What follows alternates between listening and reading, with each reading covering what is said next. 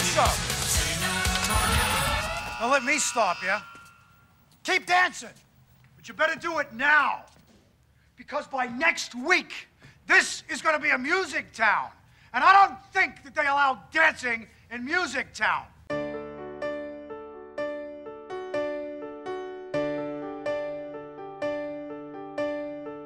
Welcome to episode 16 of I Think I Like This Movie, America's least necessary film criticism podcast. I am Noah Frank. As always, I am joined by Will Vitka. And this week, we welcome scientist?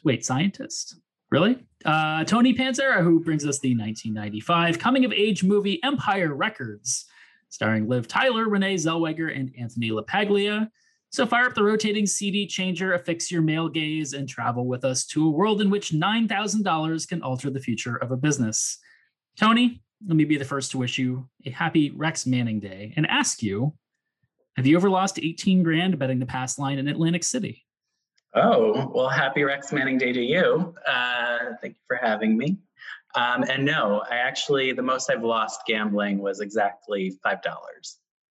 That's good. I've lost a lot more than that. I don't think we've ever talked about this actually on the podcast, but as someone who used to play poker for a living for a stretch, I've had single hands in which I've lost, or at least I don't know that I've lost, but where if I had won, I would have won several $1,000s that have not turned out. So wow.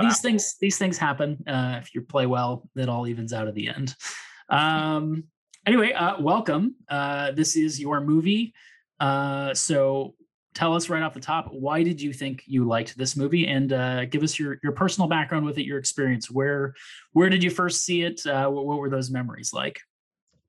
Well, I remember the time around which I saw this movie. So it was the 90s. I did not see this in the theater. And according to the most reliable source, Wikipedia and IMDb, it came out in 95. But I distinctly remember watching it on VHS. So it was probably somewhere between 95 and 97. And it's important to note that I met our buddy Will here in 97. So it's the 95, 97 spanned middle school. You want to be my 3 o'clock buddy? Yeah, my 3 o'clock buddy. It came out when I was in middle school. My parents, I had a very sort of open household because my parents were split, so nobody was home watching me. I started working when I was 13, so I went to work, went to school, had my friends, and I was out of the closet when I was 13 also. So my friend group were the people that accepted me, and that happened to be the metalheads and the alt kids and all that stuff. So I had so much fun during this period of time, and that's why I like this movie so much, because it reminds me of that period. Yeah, certainly a lot of resonance there. Hopefully you didn't get that job by holding up whatever establishment you ended up working at. But yeah, so do you remember, did you watch it with friends? Was it just like you were home alone one day? Like, did you have a memory of specifically like watching it? Well, I had started, I really got into I was into movies when I was young. That certainly escalated when I met Will. But I was really into movies back then. I remember my friends, this was, for those who are younger, used to go to rent videos. You had to go physically to a store to rent a video. And there's a place called Video Magic. And I think we rented it from there. But this was like, we would find the silliest covers of tapes and choose based on what we saw, that sort of thing. For instance, anything from like Gregor Aki or Trome, if you remember Trome, like Toxic Avenger, Garbage Pail Kids, all that junk. So we would just watch bunches of random things. And this was one of them. And I remember I watched it with my friends, and it clung, you know? I love one of the funny themes that runs through this show that has been sort of an unexpected find is all of the different reasons why people ended up watching a movie the first time, and it's so funny. I mean, it reflects on us as children. But in episode 8, Cage the Elephant, we did Gone in 60 Seconds with Justin Clue. He was saying, it was the PG-13 movie that week. Like that's why I saw it. It was the one movie that they wouldn't let me see Coyote Ugly, so I went to see that. Right? Like the reasons that we end up spending like time with something that is still clawed in our memory, they're so arbitrary and so funny and different and bizarre. I always sort of enjoy that origin story. Yeah, absolutely. I mean, my parents were working so much and they were never home. So they were always tired, perpetually asleep. So when they took us to the movie theater when I was, 12, oh, you want to see Seven? Sure. And then the manager of the theater would be like, you can't see Seven. Then my dad would yell at him. And then we would go in. I had like the exact opposite experience of that with Clerks. I went to our local movie store, and like our like rental spot that was a 5-star video in our neighborhood, and the clerk was like, oh yeah, you should get this, and I was like 13 and with like my mom and my aunt, and I was like, are you sure? And he's like, oh totally, man, it's great, it's hilarious. perfect to watch with 2 of your female relatives. I will say that there's a connecting thread here between especially me, Tony, and Alex of just finding the weirdest stuff. I actually got in trouble because I lent Tony a copy of Return of the Living Dead, which features a scene of Linnea Quigley dancing buck naked on top of a gravestone. So that was our upbringing. Well, we'll get more into this movie later, but I had misremembered that Liv Tyler's striptease ended in nudity. In my brain, from having I saw this when I was like 13. Like I was 13 tops, maybe younger than that. I remember seeing it at a friend's house. I was probably an adolescent preteen, and in my brain, there was like nudity because I think I was just probably the most undressed that I'd seen. Yeah, I mean, I thought there was actual nudity when I rewatched it today. It's like very close.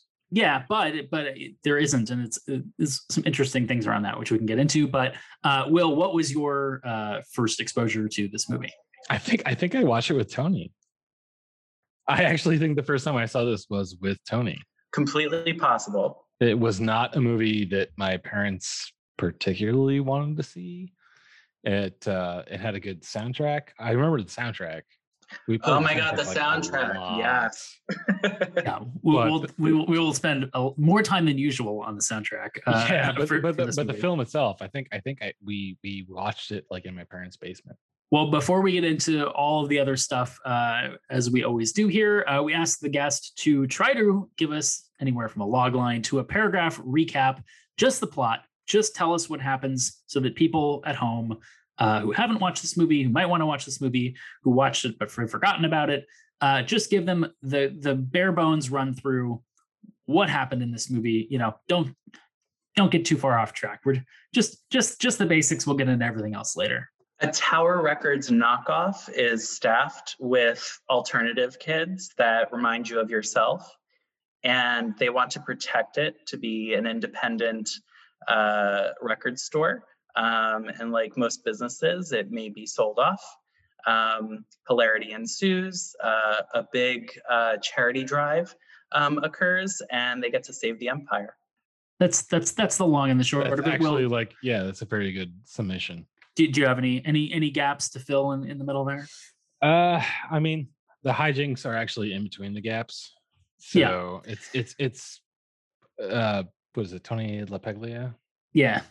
The boss runs into trouble because a character named Lucas, who seems to be having a good run of luck in Atlantic City, and where we see a Trump Plaza logo. Yep. He's right on exactly 3 counts, and then does a 4th and blows the store's money. Well, right. So he takes this is the plot point that sort of drives everything. Lucas takes the till from the store and tries to use it to, I guess he figures if he wins twice, if he quadruples the money, that will be enough to save the store. He doubles the money and then loses it all, which sort of creates the narrative. Literally Snake Eyes. Yes. Yeah.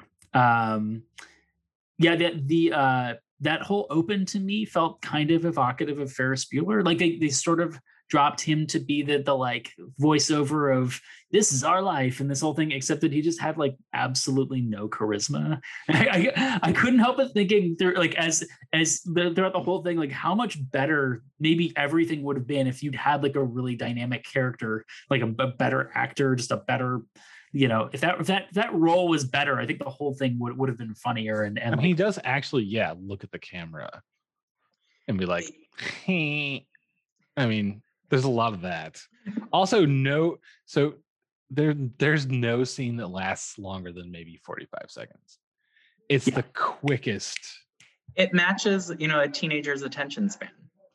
Well, and to that end, it also, the soundtrack then follows that. There's a new song every 30 seconds. Literally, they don't let anything play out. They're even like the little dance stuff in the store, but in between that, there were a couple like super obvious beats where they like literally played "Hey Joe," something with Joe the manager that were a little on the nose. But let's get right into the music. This movie is built around its music. What were things that stood out to you about the soundtrack? I mean, fucking "Hey Joe." Oh my God, the Lemonheads, Gin Blossoms. The cranberries, Guar. God, we got to talk about Guar. It was like, do you remember in the 90s they used to have commercials for these 1-900? You call 1-800-1900 to buy these CDs of songs of the 70s or something. It was almost like a 90s version of that, like a prelude to a commercial that would have come out around 2005, 2010 about 90s music. It was like all the earworms. Mm-hmm. Yeah, it was an interesting mix too. I mean, it was obviously sort of like rock centric, but there was a pretty wide range. Like it wasn't pegged to 1995 necessarily. There was a good sort of mix of stuff. Whitney. Yeah, I would say it was less like musically. You can take this as a negative or a positive, less like musically appreciative than like High Fidelity. Like High Fidelity, like I was gonna say, I think High Fidelity, a little more seriously in terms of like, well, what are we going to actually like focus on and play here? I think you bring up a good point. The snobbiest, the music snob of the film was also the stoner. Yeah, I would say Eddie was the music snob. He was like the most particular. Yeah. You don't treat an album this way. You don't treat a record this way. You don't do this. You don't do that. You've got to listen to this. He knew where everything was, right? Like in terms of music. So I feel like the person you don't expect to be the music snob was the most music snob. However, they were all hating on Rex Manning, so maybe they all have better taste. And which is funny too, because like that it wasn't good, but like that wasn't like did they make that song up for the movie? I assume. Yes, they did. Considering that, it served its purpose really well. I thought that was actually a really effective thing for like, it's like trash, but like it was kind of a good trash. Oh, Rexy, you're so sexy. Hello, baby. Hi, what are you doing? I am just doing.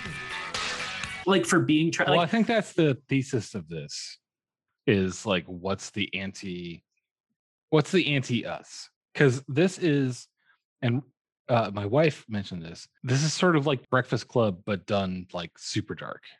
Yeah, or just like offbeat. Because it's not like the movie, there are some dark things. There's like some real issues, which I'm glad that they like, that made it more real. Like, oh, this person is struggling with suicide and this person's struggling with a drug addiction. And like that they sort of reveal as the movie goes on, and maybe could have devoted a little more attention to, but at the same Yeah, I was time, gonna say that's the problem with the 30-second scenes. Like, Yeah. you're going. right, and an ensemble cast where you have to decide who gets the most focus. Like, by the end, you're like, oh wait, are the two kissing? Are they our protagonists? I didn't start that way. I don't know. These are our main characters now. Like, it's, the perspective jumps around a bit because of that.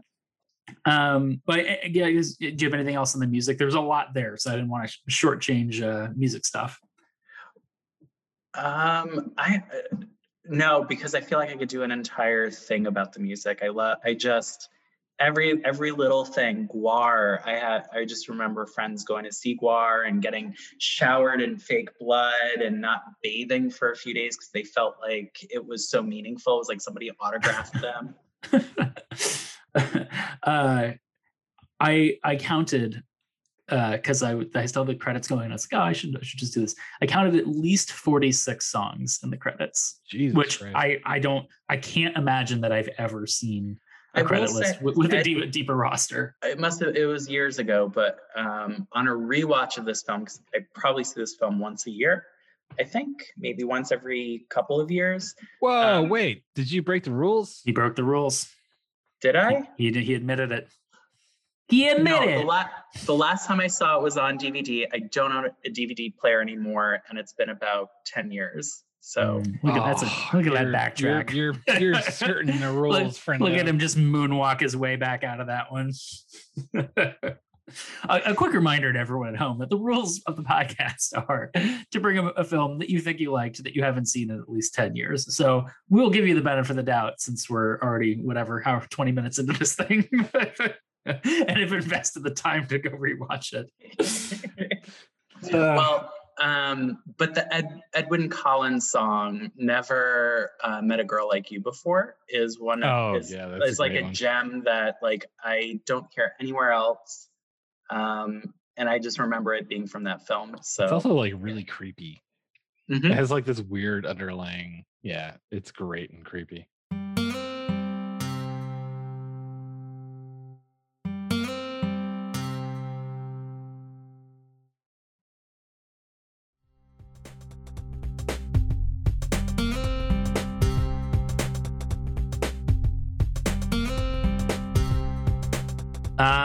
Speaking of creepy, do we want to get into the creepy stuff in this movie? Because it's there's a decent amount of it in a few different directions. Stuff that painted this as being very much of the time in terms of what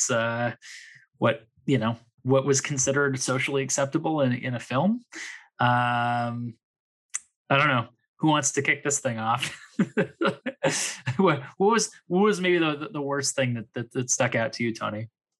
Well, so I work with data. So that's the kind of science I work with. And when it was either I think it was Lucas who made the comment, have you basically cross-tabulated Rex Manning fans with the number of fans? Yeah, the first gay joke. Yeah. Yeah. Which I took as a read, but that was the 90s, I guess. I would have written it differently, but as a happily married man, yes, they hammered that a couple times too. I mean, they show the one male fan in the line of Rex Manning fans is over the top, flamboyantly fanning himself and fainting in line. Which then they follow up with what you mentioned. There were at least two sort of your classic 90s we'll take a quick punch. Did you notice our other favorite punching bag group will make its way into this? I actually didn't. There was a really offhand, and again, this is how it always is. It's always like an offhand reference where one of the characters says that someone looks like the Chinese guy in Karate Kid. Oh, I totally missed that. Yeah, it feels like every comedy from the 90s has like a gay joke and an Asian joke. Just they just have to. It's like a checklist that they go down. Dang. I totally missed that. But then towards the end at the charity event, there's these like older women in hair rollers who are just showing up to be part of the kegger, which they, they basically make jokes at the expense of two groups, but then they're inclusive on this older group. Like there's a weird thing like at the very end of the movie where everybody's dancing with each other and they're all accepting each other, and that like seems very uplifting. It seems very inclusive, as opposed to some of the dumb jokes they made earlier. I don't know. Like, I don't know what. Again, the movie moves so fast. There's a scene change every 30 seconds that I don't know if there is an actual fucking plot line beyond save the store. And I think I don't know the nature, except for Lucas and Joe. I don't know the nature of how everybody. Well, it's don't fuck Rex, because Rex is a creepo, unless you're Gina, and then you do fuck Rex, and then you're slut shamed, but then 30 seconds later you're forgiven, and then everybody is the Brady Bunch.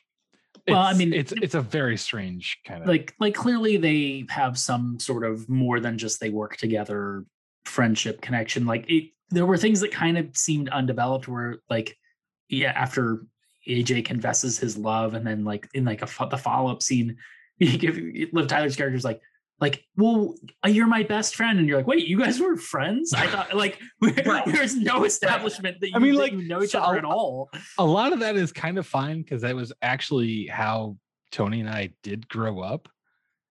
Like, we had this group that's not exactly. I just mean like they don't have a conversation at all. Those two characters, it's not before he professes his love, and then she's like, well, we're best friends, and you're like, wait, what? Like, did we cut 8 minutes of movie out where you guys like leaned on each other and cried and talked about your problems, and he actually knows about your secret drug addiction? Like, is there, I don't know, like anything to tie the ADD thing? Diet pill. Sorry. Yeah, the diet pill thing was like, what the fuck?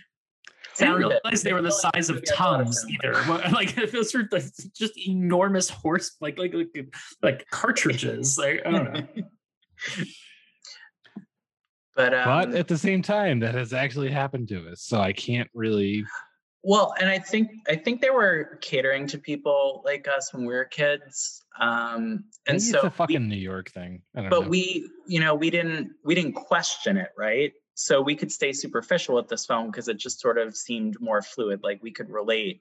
But upon further inspection, it's sort of like, how did these people meet? Why are they all like gravitating towards the store? I worry about Eddie. I hope I have a story for him. I answered a later question, but yeah. Yeah, we'll get into the continuity errors and other plot holes and stuff, but like let's. I want to get back to the what paints this in the 90s, because there's a major thing that we need to talk about, which is the way that the movie sort of is shot in certain senses, and there's one scene in particular that there was very creepy, which there's sort of doing a montage scene around the store, and there's a stranger, a young woman who's listening to music on her headphones, and the one character is just like trying to kiss her while she's not paying attention, basically, and they play it totally for laughs. Like, he keeps almost getting there, and then she like accidentally like hits him or something, and like it's completely unexplained, but very and then he licks her foot, right? Yeah, and she laughs it off, and like which goes kind of hand in hand with the broader thing that I don't know how much this stuck out to you guys this time around, but there is just there are a ton of shots of the girls, especially in the first half of the movie, where like they're wearing a super short skirt, and like the shot just starts at their ankles and like slowly pans up. It doesn't even get to their face. It gets to their waist and moves on to the next shot. And there's in the Liv Tyler, like, I'm prepping dinner to seduce Rex Manning scene, the entire shot of her takes place between her breasts and her thighs. You don't see her face. It's you see her bare midriff. You see, like, there are there's Renee Zellweger in the little smock and everything. Like it's just extremely like horny dude camera angles that that stuck out to me more than anything else in terms of just like, wow, this is really aggressive and very, very intentional, clearly. So I guess based on this movie, objectification of women and laptops were invented, but boundaries weren't invented just yet. Right. Yeah. That's that sweet spot in the Windows 95 era or whatever. Literally Windows 95. Yeah, because it's weird because like neither myself nor Reem noticed that. Oh really? No, it was completely over I did, and I thought I was like watching the face. I thought, I mean, obviously we noticed the smock thing. Yeah.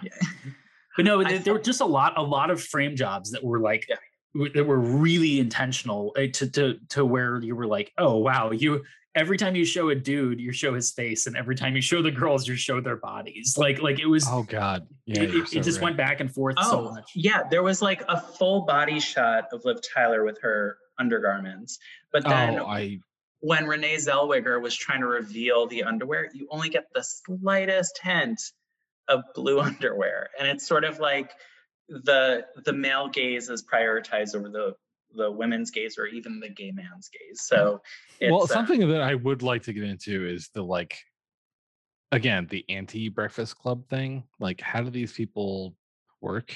Like, what is like work as a friend group, you mean? Yeah, like is Joe just like the dad who is not the worst guy? Well, that's why I was saying, like, we know that because Lucas says it at Deborah's fake funeral, how he came to be with Joe, but you don't know anything else. I gotta pause you for 1 second because I actually just remembered that they misspelled Debbie Mazur's name in the credits. It's Debi. Not how her name is spelled. Anyway, continue. So yeah, it's like I wanted to know more. Like what? Like we clearly know that Deborah has a rough life, but it's only alluded to. It's never. And then she has some relationship with Berko, but also that actor apparently has. There's so much behind. He's literally just hair. He's just hair. Yeah. Which again is kind of actually again that was our friend group growing up. So this is not inaccurate. Well, and they do an okay job at it. Right. Again, they don't fully flesh out the idea that Joe is kind of this not necessarily like father figure, but like big brother figure who is taking care of all of them and keeping them together and giving them a place where they can all feel like they fit in. Like you get that they're all working to save this place, but you don't get the full amount of like why it's so important to them other than like one or two characters. Like you don't see the motivation for every character to want to like when the kid comes back with the gun and is holding up the store, like they seem relatively unconcerned about like how serious. Also, how quickly he like, all right, fine. Colt 45. Yeah, right. Right. I did appreciate it as sort of an intentionally over the top gag that like he just like shows up again back at the end, like he's already escaped police custody and like in like the few hours since he last got arrested, and he's back at the store, just like. They're like, oh, sure. It's a comedy, whatever. Like, and everybody else reacts to him afterward when the police come, whatever. It's like, AJ makes him a staff badge, and he's like, keep it when I come back. And everyone is like loving of him as if maybe that's how they all came here. They all like held up the store. Well, they're again, like, that's the thing. I mean, that's arguably that's part of the reason that Tony and I are still friends. Like everybody was fucking insane in the mid-90s. For the record, in New York, he didn't hold up any store. I did not hold up any store, but I did bust my teeth, and you were there. But right, there are things that happen like in this movie where you're just like, well, that like you wouldn't even put that in a movie today, like Joe whipping his ass like in this office. But he like beats that guy's ass after like this like the slow sort of build of how angry he is. Right, and the guy still sides with Joe. Right. But just the fact that you have basically child abuse taking place. I mean, I assume this guy is under 18. It's very strange. Not It's the first very- not the first casual child abuse played for relative laughs on this podcast, by the way. Did anybody else feel like Anthony LaPaglia was doing his best, like Pacino in that scene too? Like, yeah. That was it was pretty good. I don't know. Anything else that really pegs this as a mid '90s film? Anything else? I mean, other than like the fact that a record store is a viable business. I was going to say, other than the entirety of the film. No, I think that's what they leaned into to be 90s, is these tropes of characters, the music, the superficial plot. We're not going to get into the deep stories of each character. Having multiple jobs, like working at a pizza joint, working at a record store. All right. Well, we already sort of started getting into the plot holes and stuff, but let's tear the rest of this thing apart. I didn't realize $9,000 was enough to buy your own business, even 20 some odd years ago. What else stood out to you as just things that made absolutely no sense when you really started to think about them? One person per booth. Where did that come from? I don't know what that is. I've actually never seen the one person per booth thing. I guess if you have a lot of teenagers in the store, it's just better safe than sorry. I don't know. Yeah.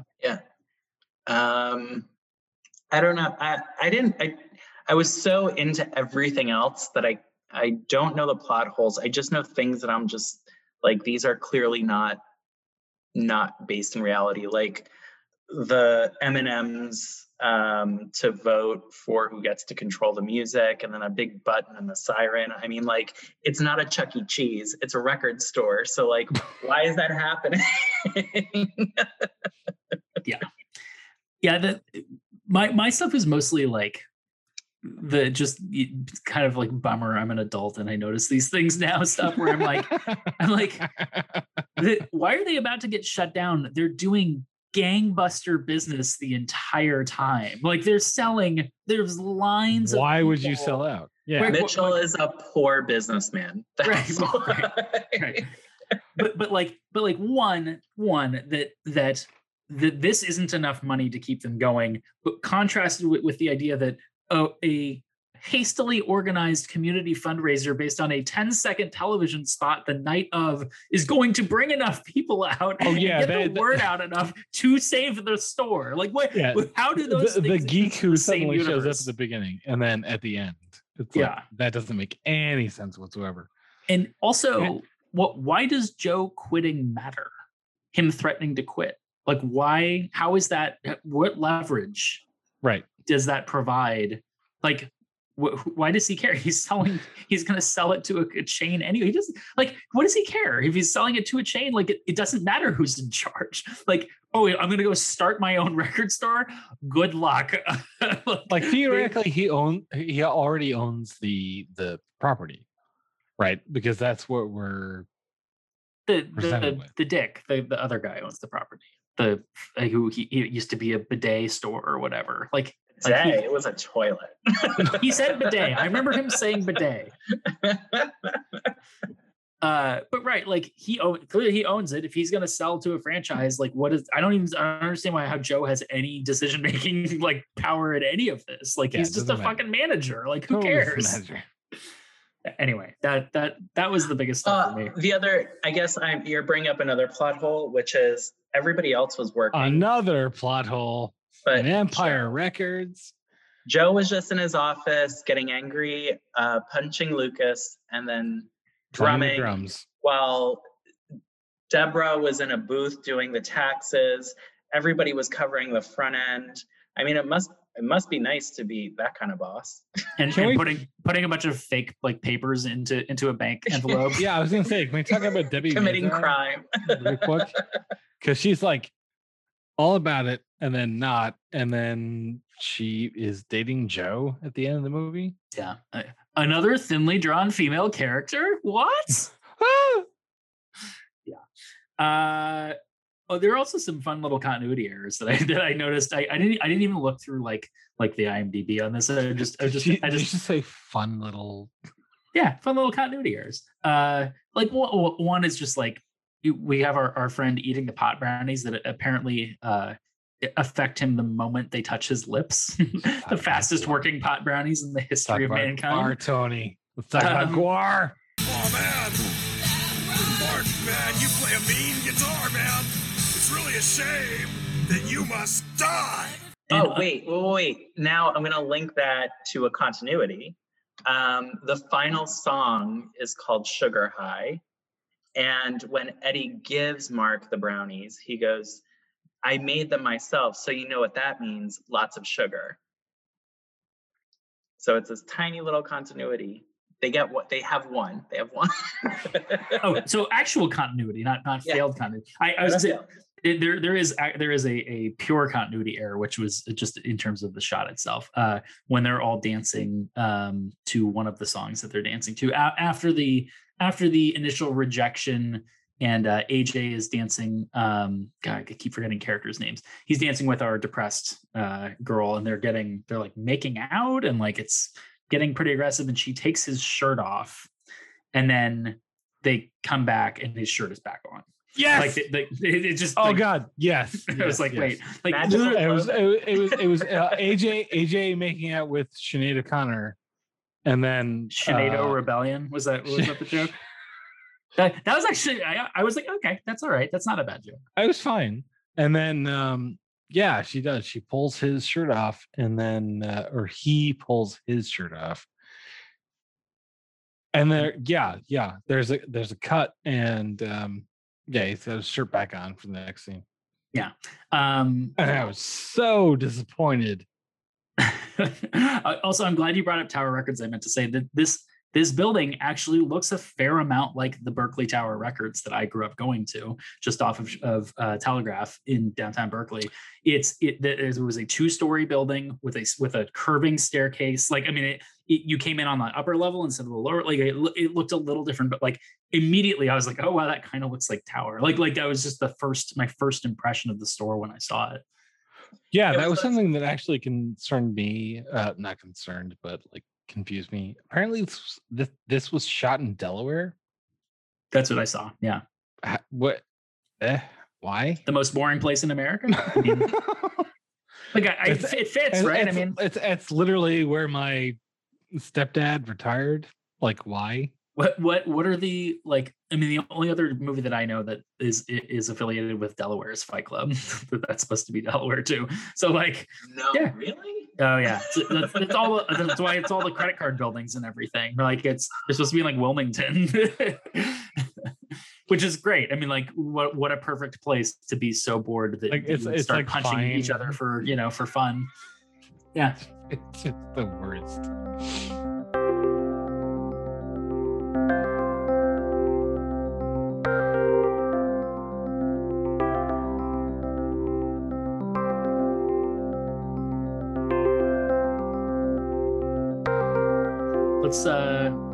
Let's talk about which characters improved in your rewatch of this, and which one maybe sank in your rewatch from your original memory of the film.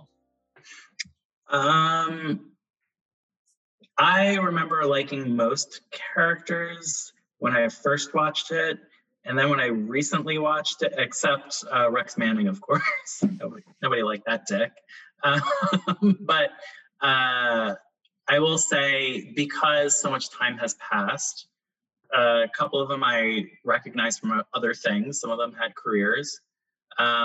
Rory Cochrane, who played Lucas, was also in Dazed and Confused. And he played the character that everybody used to call me when I was that age. And I didn't know why, and it was because my hair was much longer than it is. And then Robin Tunney, she was in The Craft, which was another 90s thing. So it's sort of like these like weird 90s, I won't say Brat Pack, but it's like these characters had other 90s related films, or films that remind me of the era. But they both did crime TV shows later in their careers. So I don't know what that says, but the ones that I just categorically do not like, Coyote Shivers, Burko, Perpetually Asleep. I read up on him. He's not a good person, I think. Can you expand on that? He was married to Liv Tyler's mom during the film, like out in real life. I'm sorry. I feel like I have to get up. And all of his ex-wives have said that he has basically he's abusive. Lovely. How many ex-wives does he have? Three. Cool. When you start to get when you use the word all, 3 is pretty much the minimum. I just wanted to establish. Also, AJ, I always thought was cute, but I'm going to link this to what I heard because I listened to the prior episode of this podcast. He was in Ghost Rider Spirit of Vengeance, which links back to Nicolas Cage. And I think I think there's like a Nicolas Cage thing going on. Interesting. Will, character reassessment? Nah, they all suck. No. Nobody got better for you? No. Lucas, I vaguely see as myself, who is the conniving creep, but not in a sexual way. I'm gonna leave it at that. I already told you. I thought he was. I wish he'd been better. I wish he'd been more compelling. Like he just like. I would be more compelling. Like he should that character should have been the one that he even had the fucking turtleneck. Like but like the safecracker. I feel like Warren had took all the energy. Yeah, he did. I liked Warren. He gave Lucas a run for his money. I feel like I barely remember Warren from the original thing, but like for like a kid, like he did a really good job for like, I mean, he was, a young teenager. Yeah, I mean, as a teenager, I was definitely not an AJ, but I was kind of a Lucas. Mm. Yeah, I don't imagine. Thanks for agreeing with me, Tony. You fuck. Wait, is that a bad thing? Your assessment. I mean, at least you weren't any of the other male characters. Like those are all worse.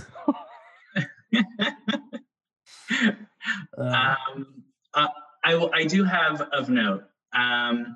The guy that plays Warren, I remember that character so much that 3 years ago, I was a judge for the Alexandria Film Festival. I am not entirely sure you should say this. Well, say it and then we'll cut it if we have to. He was in an independent film, and I saw him pop up on screen as an adult. And I'm staring at him I'm getting closer to the screen, and I'm like, that's Warren. Oh no. A character that you never, or a person that you didn't think would, it was, because same movie as Liv Tyler and Renee Zellweger, Julia Paglia, Debbie Mazur, like all these named celebrities. Even Ethan Embry had a career. Sweet Home Alabama. Yeah. Let's get to one of my favorite questions, and this is maybe a little more sort of in the box than some other ones, just because of how things have played out with this particular industry that everyone's involved in. But what do we think has happened to each of these characters and in the world in the intervening time since this film? It's been 26 years since this film came out. Tony, what do you think? You want to take a crack at this? I have many stories for each of them. Would you like them? Yeah, go for it. No. Well, Rex Manning went to rehab for a satin shirt addiction. He then ran a small salon in Hollywood, Florida. He holds a Rex Manning Day sale where he does the hair of the old biddies that actually enjoyed his music.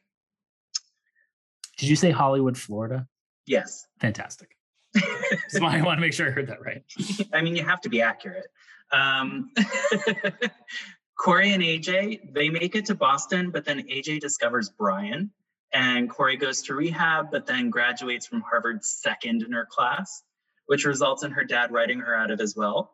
She lives a quiet life in a bungalow selling her ceramic wares outside of Portland, Oregon. I was going to go Portland, Maine, but that's a good change up. To support her garden gnome addiction, but she's healthy. AJ and Brian adopted a houseplant and traveled the world selling their art. Whilst I have Gina and Burko make it to the second season of American Idol, but the public prefers Gina, and she went on to do concerts while Burko is still sitting behind Empire trying to wake up. Joe and Jane made Jimmy and Jenny. They are part of a K-pop band group making music. Life is weird sometimes. Deborah gets her counseling master's. She continues to dunk people's head into water. She also patented a Better Ladies razor. She's in negotiations for leasing the design rights to Schick. Mark continues to kiss random people's feet. Eddie expanded from brownies and is now the mogul of a dispensary empire. TNT wants to buy the rights to his story from pizza delivery to pot empire. And Warren accepted his love of Whitney Houston. And that's how it all ended. What happens to Joe? Is Joe dead? I think Joe might be dead. Joe? No, Joe and Jane are together. Oh, Joe and Jane. Yes. Oh, I got you. Yeah. Jimmy and Jenny. Got the it. Jays. Clearly the store, after being saved, lasts 10 more years tops before Amazon makes it obsolete and ends up being turned into, I don't know, a Best Buy? No, not even. I don't even know what even fits in that retail space. Does that just become a vacant storefront in the middle of Wilmington? I don't know. Yeah, I wouldn't. It would be too much square footage for a store to actually be able to afford rent these days. Right, like, right. A bank, maybe. Like, yeah. I don't know. A Lovesac store, right? No. I blanked on the name. Oh God, what's the horrible mid-range furniture store? The one that's between it's between IKEA. You know which one I'm talking about. The one that's between IKEA and everything that's actually good. That overcharges for everything. Come on, somebody help me out. Throw me a bone. Bob's? No, not Bob's. in between IKEA and shit tier. I mean, IKEA actually is. Not West Elm. Yes, West Elm. That's yes. Clearly, West Elm is what I was talking about. Oh, West Elm can go there. Yeah. Well, fuck you too, Noah. It's like that is a West Elm. Clearly, that's what that is. It has the sweeping staircase and everything. Like that is. I was thinking of Kirkland for everything. Oh, Kirkland's a good one. Yeah. Yeah. See, I'm not insane. Mm-mm. So it's so fucking weird because Tony and I knew these people, right? But we're all roughly the same age, and we all have experienced the world through these extremely particular demarcation lines, one of which being 9/11, which is this is so obviously a pre 9/11 movie. The entire concern of the movie is over $9,000. You can't unless you're being intentionally Letterkenny, so far over the top that your Trailer Park Boys, unless you're creating a world in which only the smallest little things actually matter, and that's sort of the whole conceit of everything. To base an entire movie around essentially $9,000 is an insane thing to do now. But pre 9/11, it was anything goes. Sure, this could be a story. But that's kind of what I mean. Is I could go into 5,000 words about how fucked the generation from the 1980s is, and write 5,000 words about that and just talk about how, like, yeah, we're all nuts. And we've been driven nuts by the boomers who were previously driven nuts by the Reagans. And then, like, try to scale this back and try to not be super depressed about the position that we've been put in. Yeah, well, right. I mean, we all got, Or we all I got can just say, launched like, haha, as this is adults. funny, dumb shit. Yeah, but we grew up in a childhood where like this stuff was like normal and flew, and like all this sort of lighthearted and like low stakes stuff was just like, and then we became adults and it all ended. like, it just didn't exist anymore.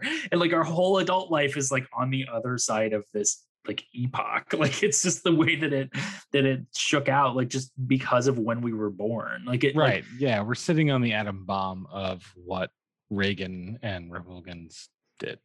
I don't know. That's about all I got. Anybody else have anything else before we ask the all important final question? I am ready. I haven't eaten dinner, so I'm very deprived of tacos and undernourished. Listen, I'm right there with you. So let's waste no more time. We must answer the all important question. The reason that this podcast exists. Tony, do you still like this movie? I think yes, I do, but I like it differently than I did. Would you care to elaborate? I do find some of the parts of this film more stupid, but other parts more redeeming. But because of all the music and the like large posters in the store, it just reminded me of the Tower Records that we grew up around. So it brings me back.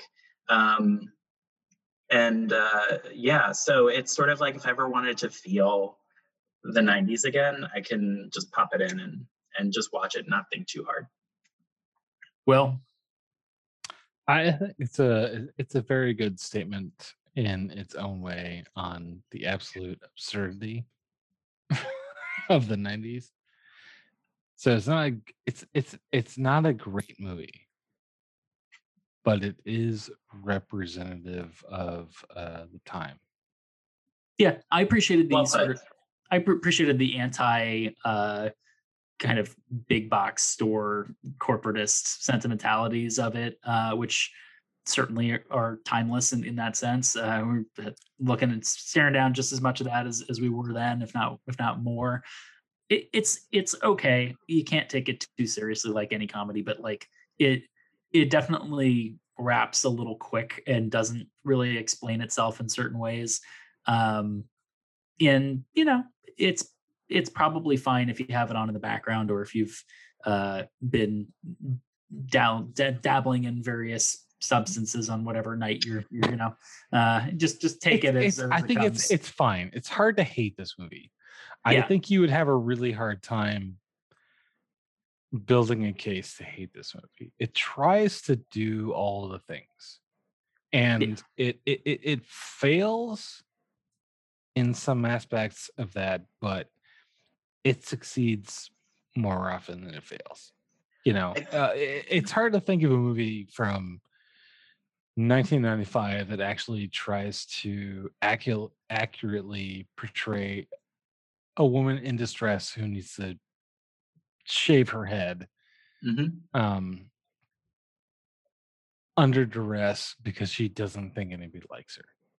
Yeah, I think I agree, and we know people like that. Tony and I do.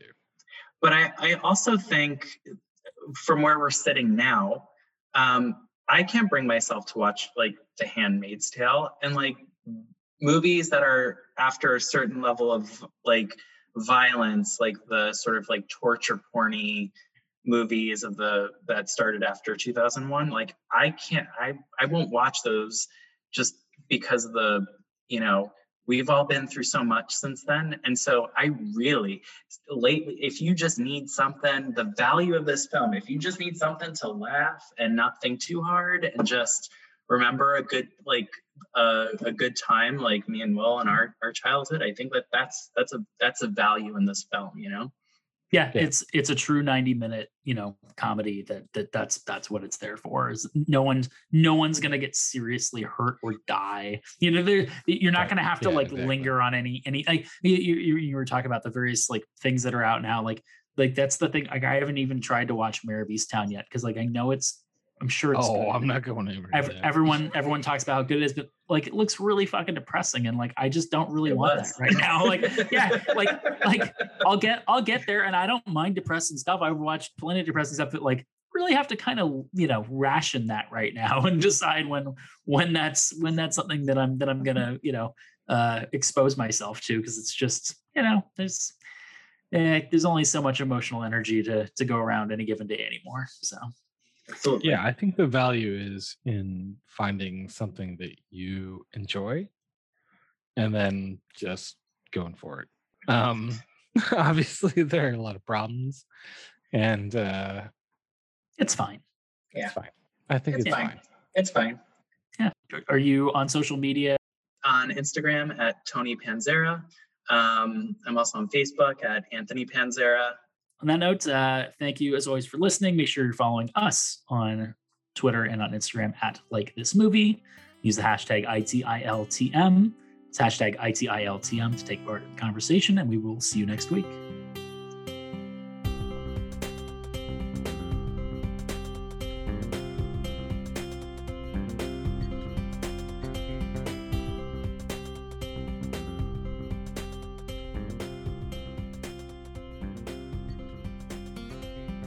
I Think I Like This Movie is created by Noah Frank and hosted by Noah Frank and Will Vitka. Copyright 2021.